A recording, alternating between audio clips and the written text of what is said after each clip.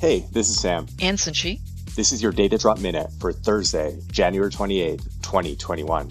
In national data security news, the Biden administration has appointed Christopher Hoff to oversee Privacy Shield talks as Deputy Assistant Secretary for Services at the U.S. Department of Commerce. The Privacy Shield is meant to protect commercial transfer of personal information across the Atlantic. Hoff has had a decade-long career in privacy and has previously served as chair of the APEC Cross-Border Privacy Rule System Joint Oversight Panel.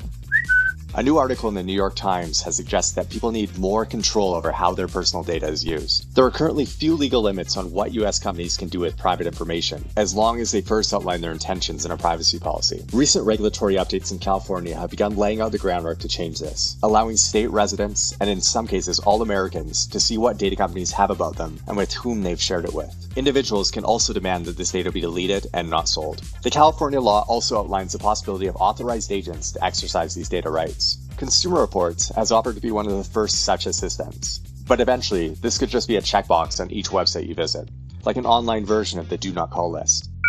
Other states could soon pass digital privacy laws. Washington state lawmakers are taking another crack at protecting consumer data privacy, their third time doing so since 2019. The Washington Privacy Act would allow consumers to access, delete, and correct their personal data, as well as opt out of having their data sold for advertising. Their last data privacy bill was scrapped after the state House and Senate couldn't agree on a final version. Meanwhile, Oklahoma lawmakers have proposed a bill that would require internet technology companies to obtain explicit permission to collect and sell personal data. If passed, this would become one of the nation's first opt-in data privacy laws.